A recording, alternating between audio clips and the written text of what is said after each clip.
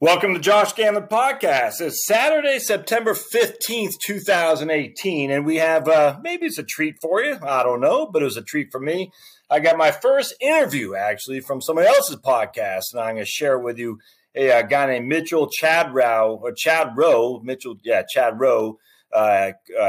me and said, hey, you'd like to interview me for being a self-employed entrepreneur. I said, yeah, I'd be happy to do that. So hopefully you like this. It's nothing fancy, about 45 minutes of pretty much me yapping, filibustering, if you will. But, hey, that's what I do, I suppose, and hope you get something out of it, a little bit more insight to who I am. And if you like what you see, as always, don't forget to subscribe. Check out Mitch's other podcasts that he does in terms of, I think he's got 76, 77 other episodes or something like that. So he's got a pretty good podcast lineup of self-employed entrepreneurial types, small business owners and whatnot. So definitely give them a shot. MitchellChadrow.com.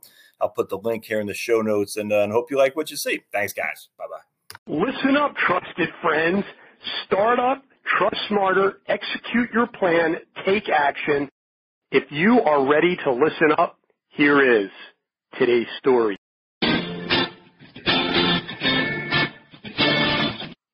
Josh Scanlon, certified financial planner, founder of Heritage Wealth Planning. I am Mitchell Chadrow, your host, and this is the Listen Up Show. Today's entrepreneur, our guest, Josh Scanlon.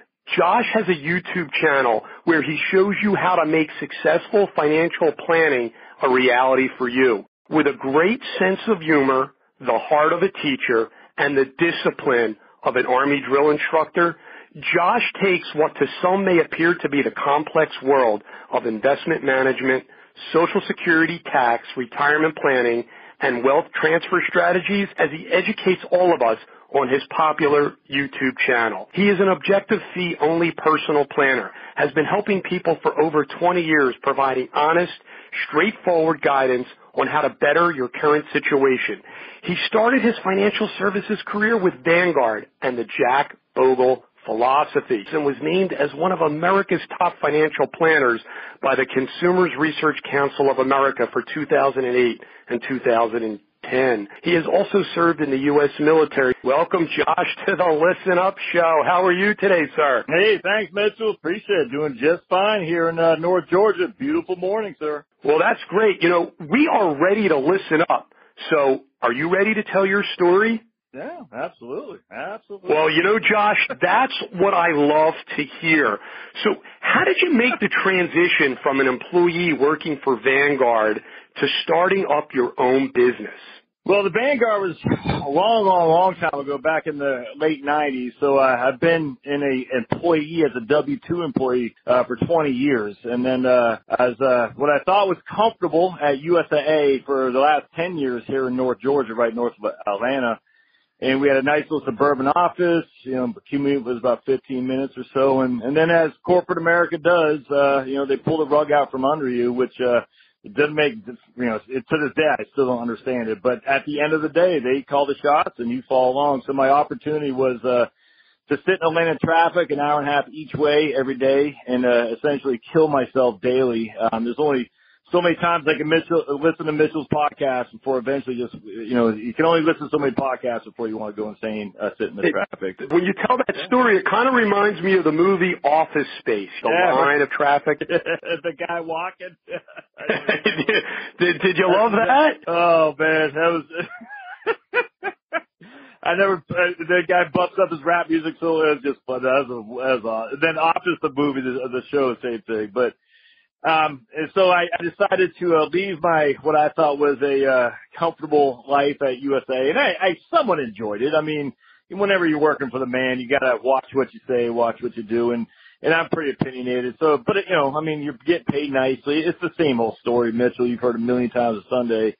And then I went working for a couple smaller firms, thinking this would give me a little bit more freedom. But at the end of the day, if it's not your firm, you have to respect what your boss says, and your boss who owns the shop, if you're trading your soul for the paycheck. And so eventually I said, I got too much to say. And I just started my own firm, like I said, Heritage Wealth Planning, back in March of this year. And I tell you, Mitch, it was liberating. And everyone says this. They said, I wish I would have done it earlier. Everyone says that, and I 100% get that. But it's not just about, it's just liberating. There's no other way around it. You get to say whatever the heck you want to say, come hell or high water. You will be held accountable, or you will, make the profits, whatever. And it's just, it's the difference between night and day. There's no other way around it. I love being self-employed. It's awesome. So tell us about the steps you took in starting up your business.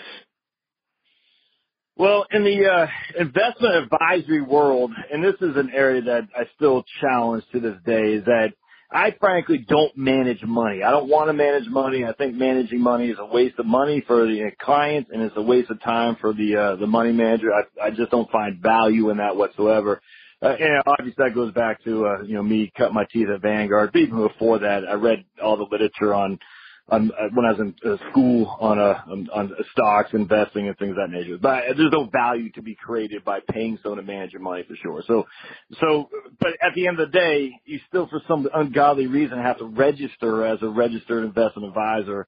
And I don't know that to be true. It's just that's what everyone says, because that's what everyone has to do. In my world, yet the steps are you have to get registered, and that means you got to go either before the SEC, the Securities Exchange Commission, or before your state regulatory agency. And for me, it's just a state because, again, I don't manage money, so I'm not sure why I have to even be registered as a registered investment advisor. But apparently, if you're doing financial advising in any capacity, you have to be registered as a RIA, a registered investment advisory, even if you're not actually managing money. It boggles the mind. And so there's all these little, forms you got to fill out. You got to wait before you come to register. It's just such a pain, man. And it's not cheap. You got to pay an attorney to draw up your LLC. You got to pay an attorney to put your forms in before the Securities Administration of your state. It's a pain. And, I actually think it's a barrier to entry to a lot of people who could be successful financial advisors. But the barrier is this mountain called regulatory environment that no one seems to know if you need to do it. It's crazy, Mitchell. But anyway, so that was the hurdles right there. But, I put my head down. I hired some lady to do it for me, and she did an okay job. And, so here we are, 8-9 months later. Well, it's interesting because we talk to a lot of entrepreneurs, a lot of startups in terms of issues that they face when starting up their business. What other types of issues have you been faced with in starting up your business? The main thing is just your financial situation. I mean, that's what I talk about on my YouTube channel live. But I mean, you have to have some kind of money in order to pay the bills, and be it money through clients that you've accumulated in the past, or through clients you're going to gather in the future. Or what I'm doing is I said at the end of the day, Mitchell, I just said, well, I had a nice little nut saved up in my 401k. I'm 48 years old, and I can invest it with some other firms, or I can invest it myself. And so for me, I said, I'll take the stupid 10% penalty for taking out distribution early. I'm not making much money in the first couple of years, so I'll pay 10% on the distributions I take out to pay the bills, but there's really no taxes because I'm not making money. But I said I can invest in myself or invest in other guys' ideas or ladies' ideas. And for me, I said I'm going to invest it in myself, and I can keep doing it until I run out of money. And at the end of the day, it might be 2 years from now. It might never happen. I don't know, but that was the number one thing, is where does the money come from to pay the bills while you're trying to build up a business? And I got 4 kids, man. So my wife stays home. It's not like we're living cheap, that's for sure. I mean, I got a mortgage, the whole thing. We had healthcare was a big one, $2,000 a month to go on Cobra. And, we just went off it just literally this month, September of 2018. So, healthcare, the biggest concern, frankly, is the healthcare, and then obviously the financial situation. And, if you can live light, the financial situation won't be that big of a deal. But like I said, a family of 6 with one income, and we were making pretty good money before I started my firm. For me has been just phenomenal, and YouTube has been just enormous for me over the last 5 to 6 years in learning that. So anyway, long story short, I started doing this, a few years ago. I started doing I've always done seminars, Mitchell, so I've always been active in just engaging the public with, face-to-face interactions through seminars, obviously one-on-one client meetings. But I just think for some reason I've been given ability to explain the complex in a way that normal people can understand. And I know you're an attorney, and this isn't bashing attorneys, but estate planning attorneys are notorious for making this more simple, more complex, so that no one can understand what the hell they're talking about, and thus no one does their estate planning. And it boggles the mind. I don't know what they train in estate planning law school, but it's not in terms of the ability to communicate with regular people. And the same thing with financial planning. I mean, all these financial planner guys, and I say guys, all gender neutral folks, but, guys, they talk a big game, but if someone walks out of your office more confused than when they came in, then you've lost. I mean, that's not good. So I just started looking at YouTube, and I noticed a long time ago there's this dearth, I guess. I don't know. There wasn't much in terms of financial planning. It was all insurance salesmen. And so I don't get this. Why is there if I want to look up durable power of attorney on YouTube, the only thing I can find is some lawyer from 8 years ago. Some do pretty good. Don't get me wrong, but there's just a lack of financial education on YouTube unless it's insurance salesmen or day-to-day stock traders. And I said there's an opportunity there. There is, and I'm living proof of that. And so that was one of the things I said I wanted to go on my own, so I could just go on YouTube and just, start telling people like it is. And, they can listen or not. Frankly, it's up to them. But that's basically the genesis of how I wanted to get clients. As I said, at the end of the day, I can do seminars in my local community in front of 15 people a pop, or I can do YouTube videos in front of, thousands upon thousands of people potentially. And that's what I chose to do. And it's funny when you start doing it, at first it's weird, man. You're like, oh, this is kind of nerve wracking. I'm not, but then it's addictive. I love doing YouTube videos. I do it every day. I think about it all the time. I think, like this morning I woke up at 4:30, like I always do, thinking what's my next video. And anyway, that's the way for me to reach out to clients. And it's amazing how many people who have reached out to me who have never met me, who just literally a couple of weeks ago did not know who I am, but just happened across my YouTube channel. It's awesome. Listen up, trusted friends, because there's a lot of value bombs in what Josh just said. Our audience, our entrepreneurs, they're looking for business ideas. They're looking on ways to sort of step by step. How can I execute on this? And here you're using YouTube to basically come across to your audience in a straightforward manner and doing it in the way that you enjoy. And I think that's really an inspiration and motivation for so many out there in the Listen Up audience. I wanted to sort of jump right into what, of course, you love most, and that's or one of the things that you love the most, and that is financial planning. You probably can tell us the top 3 big mistakes that you're seeing people make and what they can actually do today to start executing so that they can sort of go down a different path. The number one mistake is not understanding the tax code. For the love of me, I don't understand. It's because the financial industry is so, I love the financial industry, Mitchell, but it's so just, I don't understand. Financial planning is not investment management, for the love of Mary. All these people say I'm a financial planner. Well, how did your investments perform? I'm like, what does that have to do with anything? Investment management is investment management. Financial planning is so much more beyond investment management. It's our industry's own problem. And I don't get why all right. So number one mistake is not understanding the tax code. And that's so important. What I mean by that is if you're married filing jointly, you aren't going to be married filing jointly forever. You or your surviving spouse will be a single taxpayer. And the tax bomb that awaits that surviving spouse is immense, especially if there's tax-deferred accounts, IRAs, 401ks, and all that. And I even wrote a book on that called The Tax Bomb in Your Retirement Accounts. And it just talks about what I call the widow's tax trap, the Medicare premiums from having huge required minimum distributions. Your Medicare premiums can skyrocket. The taxes on your Social Security, just the tax. And everyone's like, oh, I want to talk about investments. Did I beat the market? I'm like, that is just infantile relative to the tax bomb that awaits you, and yet people don't understand. And so give me an example. Married filing jointly couple, and as of the Trump tax bill, if they're over 65 years old, has a $26,600 standard deduction.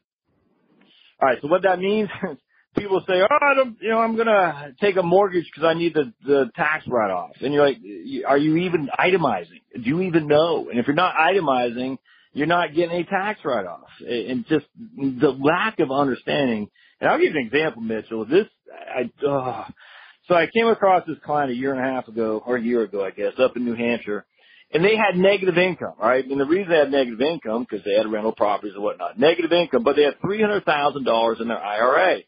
And I'm sitting there thinking, and they're working with a supposed financial planner. And I'm sitting there thinking, this is wrong in so many ways here, because what's going to happen is at some point when they hit their Social Security, when they hit their RMDs, and when the rental income starts improving, because they had a couple of years they had rental income for various upkeeps and whatnot.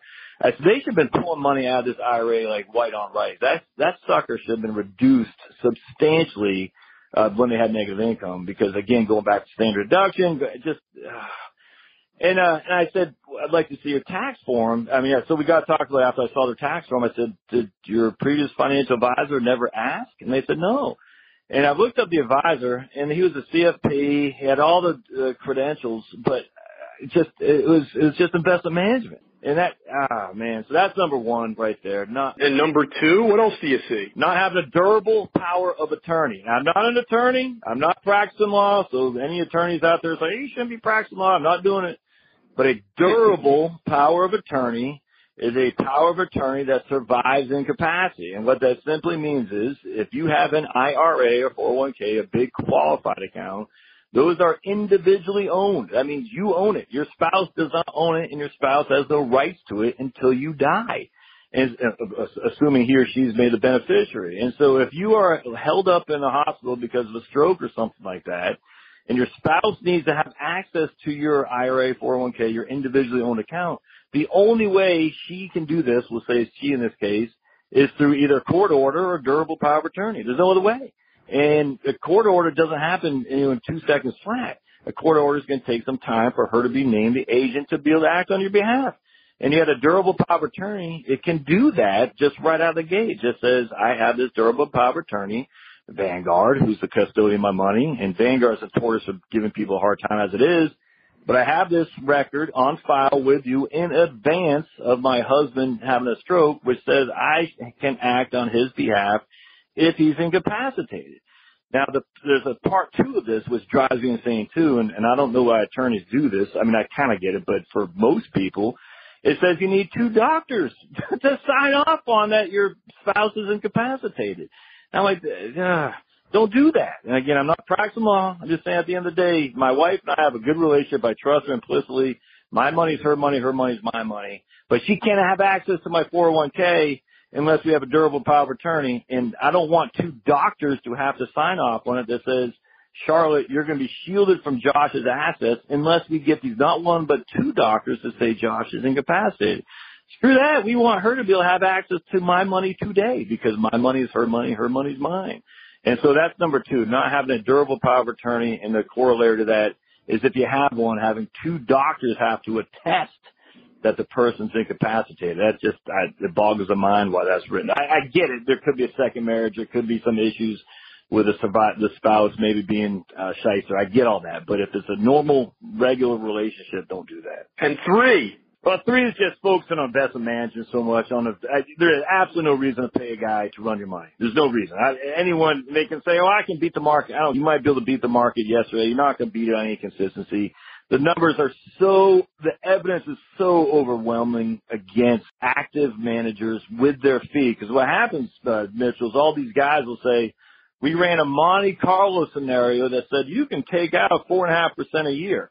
All right, well, when you factor in fees at 1%, that 4.5% a year just went down to 3.5%. Isn't it ironic that no investment managers ever talk about that? And on top of that, you got to pay taxes as well. And so what happens is the number one thing someone can do to increase their performance of their portfolio is to reduce expenses, and the second is reduce taxes. How do you reduce expenses? You fire your money manager. And I tell you, I'll never get a job in the industry again because there's absolutely no reason to pay somebody 1 to 1.5% to run your money. And again, if their argument is they can beat the market, all right, well, maybe you can beat it over, a couple of years, but there's no consistency there whatsoever. And frankly, that's so small potatoes anyway. I mean, you beat the market when the market was down 35% in 2008. You're only down 32%. Well, you beat the market, but you're still lost a third of your money. Does that make you happy? No. And so I just think that's number 3. Absolutely. Number 1 way to increase your investment performance is fire your money manager and just go straight to the Bogle model of indexing and be done with it. And just, that's it. And again, I know it ticks a lot of people off. Frankly, I don't care. I've been in business long enough to realize it's all, you're making the investment managers rich off to the backs of the middle class. That's the way I look at it. And I find it to be, I just don't like it. There's no other way around. I probably should shut up there, but I don't like it. That's one of the benefits of being your own boss, Josh. So thank you. Thank you for being upfront with the way that you feel. Our startup round is sponsored by TrustSmarter.com. Still struggling to negotiate a better trust and estates deal with your trust company or trust bank? TrustSmarter is an online marketplace allowing consumers to access great trust and estates deals from multiple corporate fiduciaries, trust companies, without having to shop around on comparison websites or travel around to several or numerous trust banks, completely free to consumers.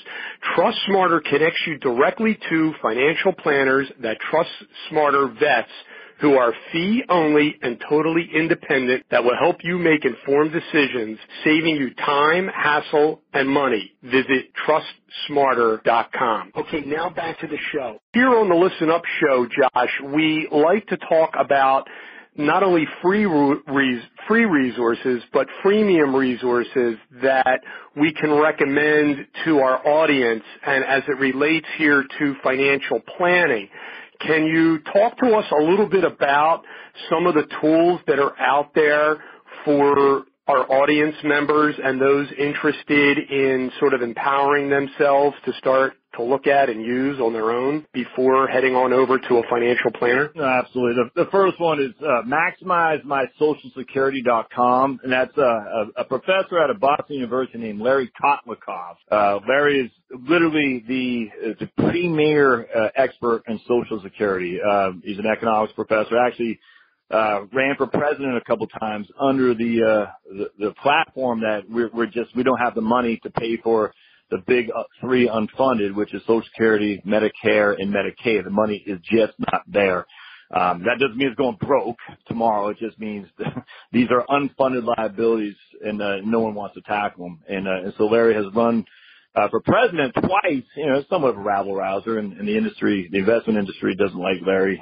Neither do they like Jack Bogle when he started off. But Maximize My Social Security is awesome, and the reason for that is for $40 a year. That's for the average consumer. You pay $40.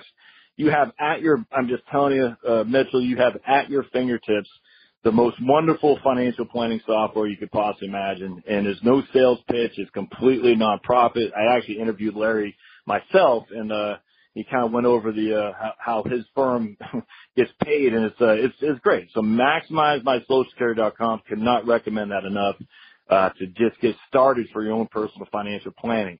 Now, with that said, I do believe you should hire, and this is going to be biased from what I just said against the investment industry, but you should hire a real-life financial planner. And because you get the software doesn't mean you know everything that goes on. In fact, I assure you the vast majority of people have no idea what a durable power of attorney is, and they have no idea the difference between a living trust and a irrevocable trust. And why should they? And they're too busy being rocket science to know what a living trust is, for instance. And if they need a living trust because they have real estate in various domiciles. So there's all kinds of things that a real-life financial planner who does real-life financial planning can tell you that a software program can't. So I'm a big fan of hiring somebody for that. And frankly, I'm a huge fan. I recommend this all the time, Mitchell, is that hiring a real-life estate planning attorney, too. Don't do LegalZoom.com. Hope they're not an advertiser.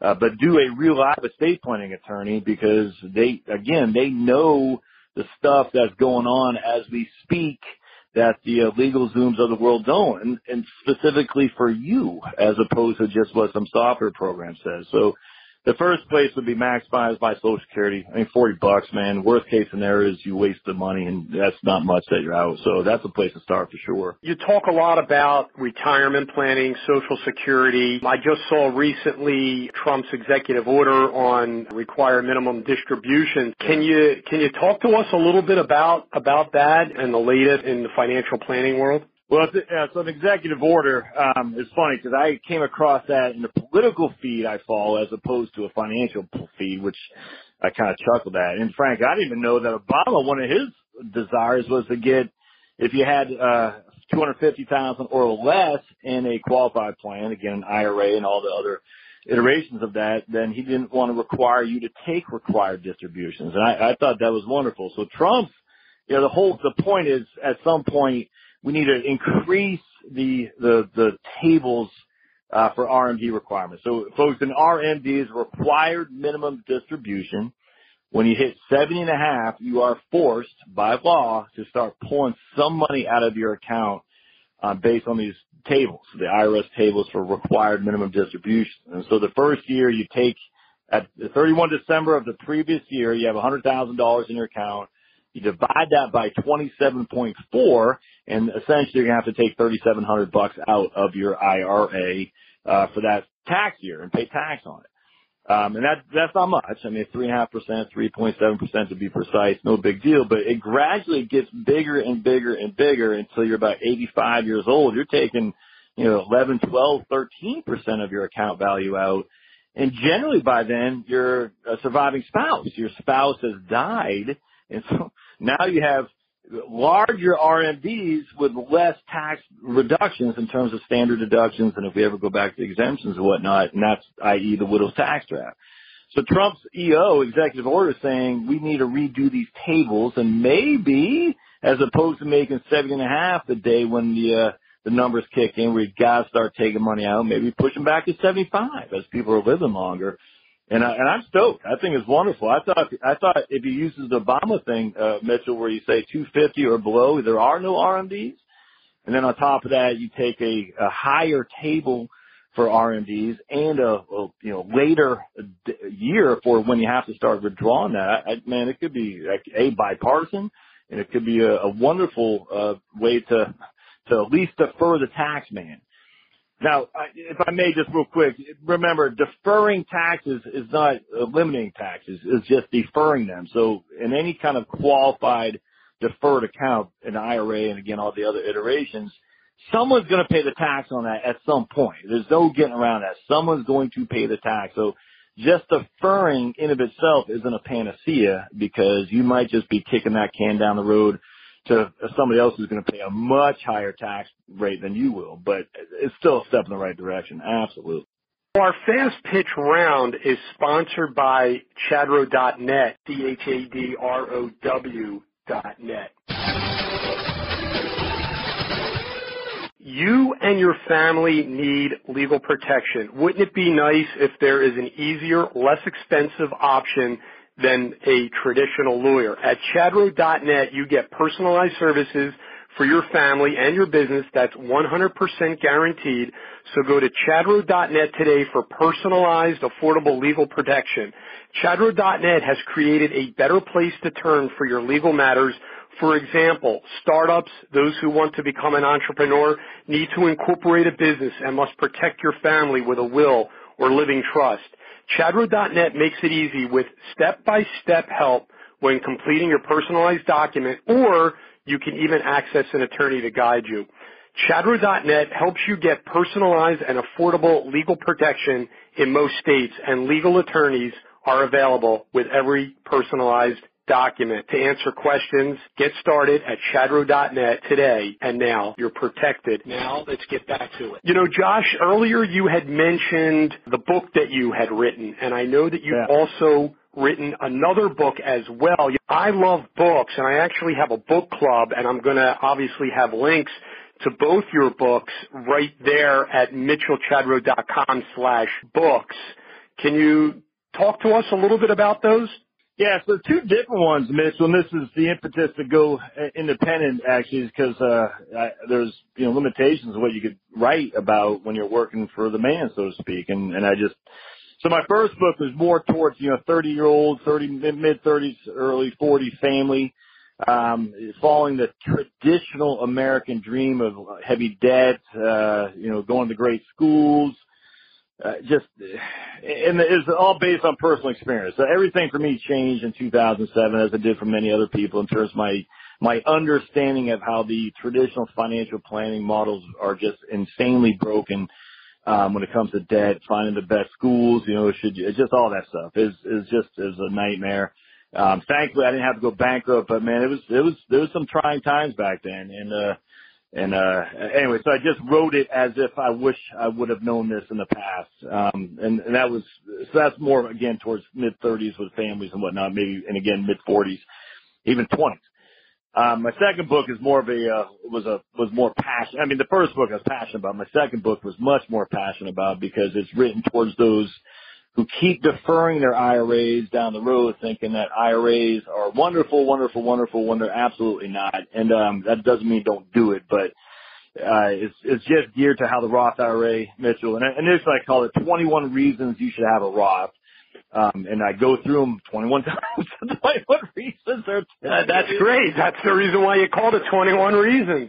Right. Exactly. Can you tell us the names of both those books so I can make sure to have a link to those? Yeah. So the first one is called Strategic Money Planning: 8 Easy Ways to Get Your House in Order. Strategic Money Planning: 8 Easy Ways to Get Your House in Order. And then my second one is called The Tax Bomb in Your Retirement Accounts. The Tax Bomb in Your Retirement Accounts: How the Roth IRA Helps You Avoid It.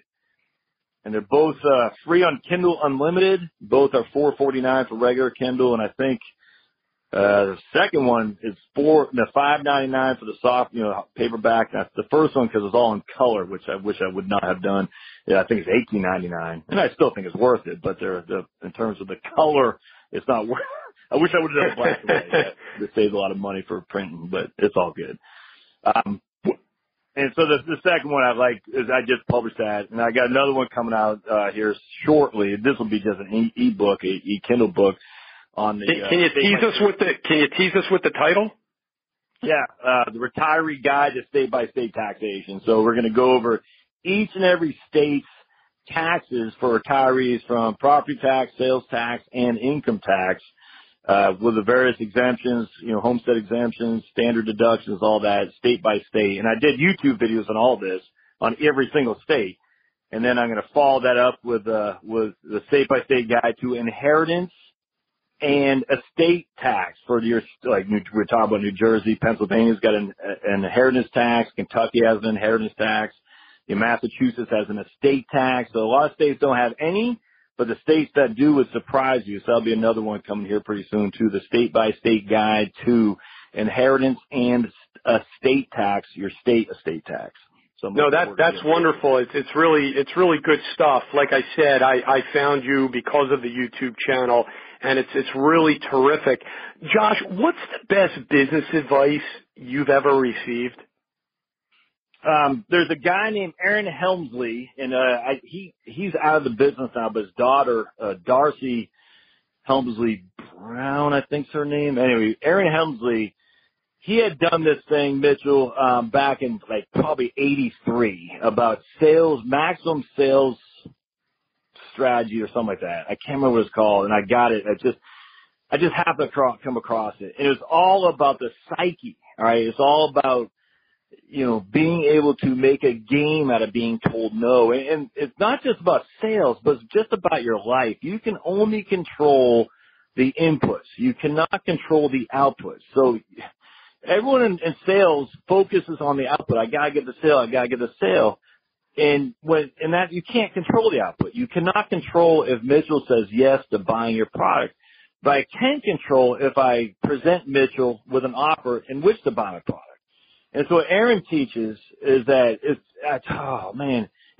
like revolutionary, at least it was to me, is that I can make a game out of it to tell Mitchell and Mitchell's, all your neighbors and all that, to say, this is my product, this is why you should have it, and just be done with it. And if Mitchell says yes or no, it's completely out of it doesn't matter. And so because of that, you just kind of train your mind not to feel like you're being told no by Mitchell, like, he's not telling you personally that he's rejecting you personally, because you don't care. Only thing you care about is, did I do what I can do, which is the inputs, and the outputs will take care of themselves. And I cannot stress enough how just mind-boggling of a change that was for me to say, I just control me. And it kind of, Mitchell, goes back to, I hear all the time, well, that guy, makes me mad. No, that guy doesn't make you mad. You're allowing yourself to be mad. You control if you're angry. You control if you're sad. And all these things are human emotions, but other people don't do it. You do it to yourself. And I just, when you start thinking like that, it changes everything. Like, you're not reacting. I mean, you're just reacting to what other people are doing. You can control your reaction. So control it, and you'll find very quickly that, I'm not going to let that guy piss me off anymore. Doesn't matter. I'm going to be myself, and so be it. And, talk about liberating. So anyway, Aaron Helmsley, I don't even know the website, Maximum Sales Performance, I think is what it was. And, I'll definitely have a link. I'll definitely have a link to that. What is your definition of success? My definition of success is just being able to do what the hell I want, how I want to do it. You know what I'm saying?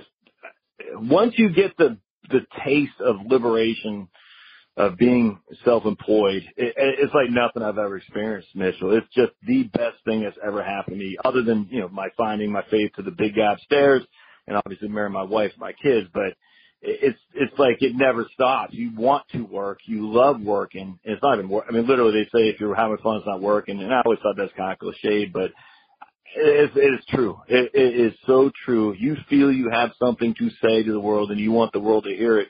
Now, whether the world does anything with it, again, your input, I can't control that, but I can inputting what I share with the world. And that's my definition of success. I've never been a guy that needs fancy. I just frankly don't care about my car. I just don't care.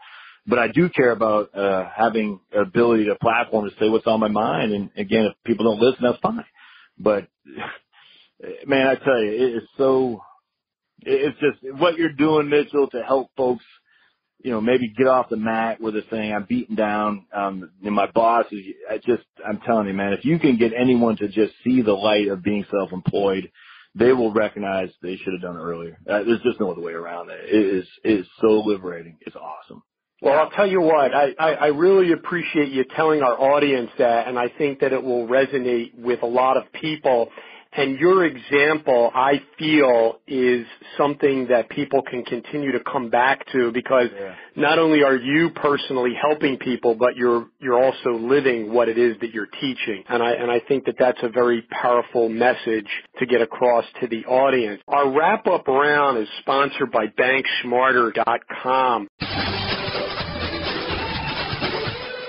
From digital banking, mobile banking, technological changes in the banking industry are affecting our personal financial lives forever. How does the average person and family learn how to bank smarter? Well, that's simple. BankSmarter.com. You don't have to be part of the Silicon Valley, New York, or London wealthy club. With BankSmarter, learn how you and your family can benefit from this global revolution. Traditional banking is being challenged to the core, and the next 10 years will only see more changes in money and finance than we have in the last 100 years. Today, banking is something you do, not traditionally somewhere you go. BankSmarter teaches you and your family whether saving money, moving money around, or requesting credit. Consumer behavior is quickly changing because of massive shifts in many technologies which are changing the nature of how we think about money forever. Go to BankSmarter.com. Josh, as we wrap up here, beyond your family, can you tell us about the 5 people you surround yourself with or care the most about that have helped you in shaping who you are today? My granddad was number one, and it's simply because I always thought that was what a dad and a husband and a man should be. I mean, he lived in California. I lived in Maine. I was born and raised on an island in Maine, so I didn't have a whole lot of face-to-face with him, but I always looked up to him as what a man should strive to. And that might sound, I don't even know what it is anymore. I can't keep track of all the various isms, but that's what I've always looked at my granddad as someone I should strive for. I think there's a guy named Nick Murray who writes, and I've met him one time. He would never know me, but it's just positive. You got to surround yourself with positive people. And I find for a man who, in particularly, raised, typical men are raised, a lot of them now are raised from women without a man's presence, a fatherly presence. It's easy to fall into, anger. You know what I'm saying, Mitchell, where you fall into, say, life's not fair, I'm pissed off all the time, blah, blah, blah. And that's not good. I mean, that will bring you down. And so so this guy Nick Murray writes stuff, and he's been a huge impact on me in terms of just getting through the fluff or the negativity that's always out there and seeing the world for what it is. I mean, it's just, I tell you, man, the world is such a good place, so much better than it was 10 years ago, never mind 100 years ago. And it's so easy to fall into the trap that we're all doom and gloom.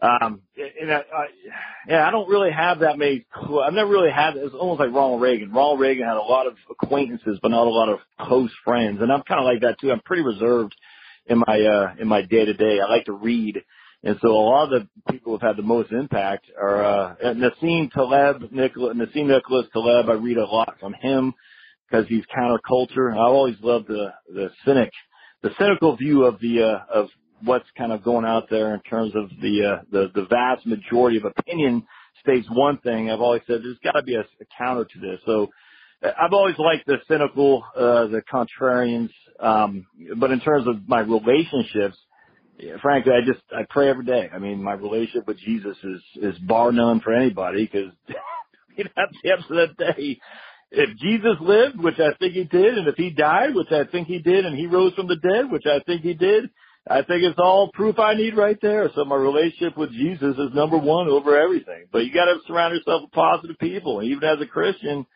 it's easy to fall in the trap of negativity. I'll never be, and it just can't be like that, man. You got to be positive, and it's hard. So surround yourself with positive people, and whoever those are, that's what you got to do. And just two more people that you surround yourself with that have helped shape you who you are. Just my kids. And again, at the risk of sounding cliche, but when you're a dad, and look, people do what they want to do, but kids keep you young. I'm 48 years old, but I'm goofy as could be because it's fun, man. I mean, trust me, my kids drive me crazy. I drive them crazy. But you just can be goofy, and being goofy allows you to stay young at heart. So I have 4 kids, like I said, 2 girls, 2 boys. My oldest are girls, teenagers, which will, make you insane. But it's just, you get to be goofy around your children. It's fun. And I hear you. No one cares. So that's 4. So I'd answer that.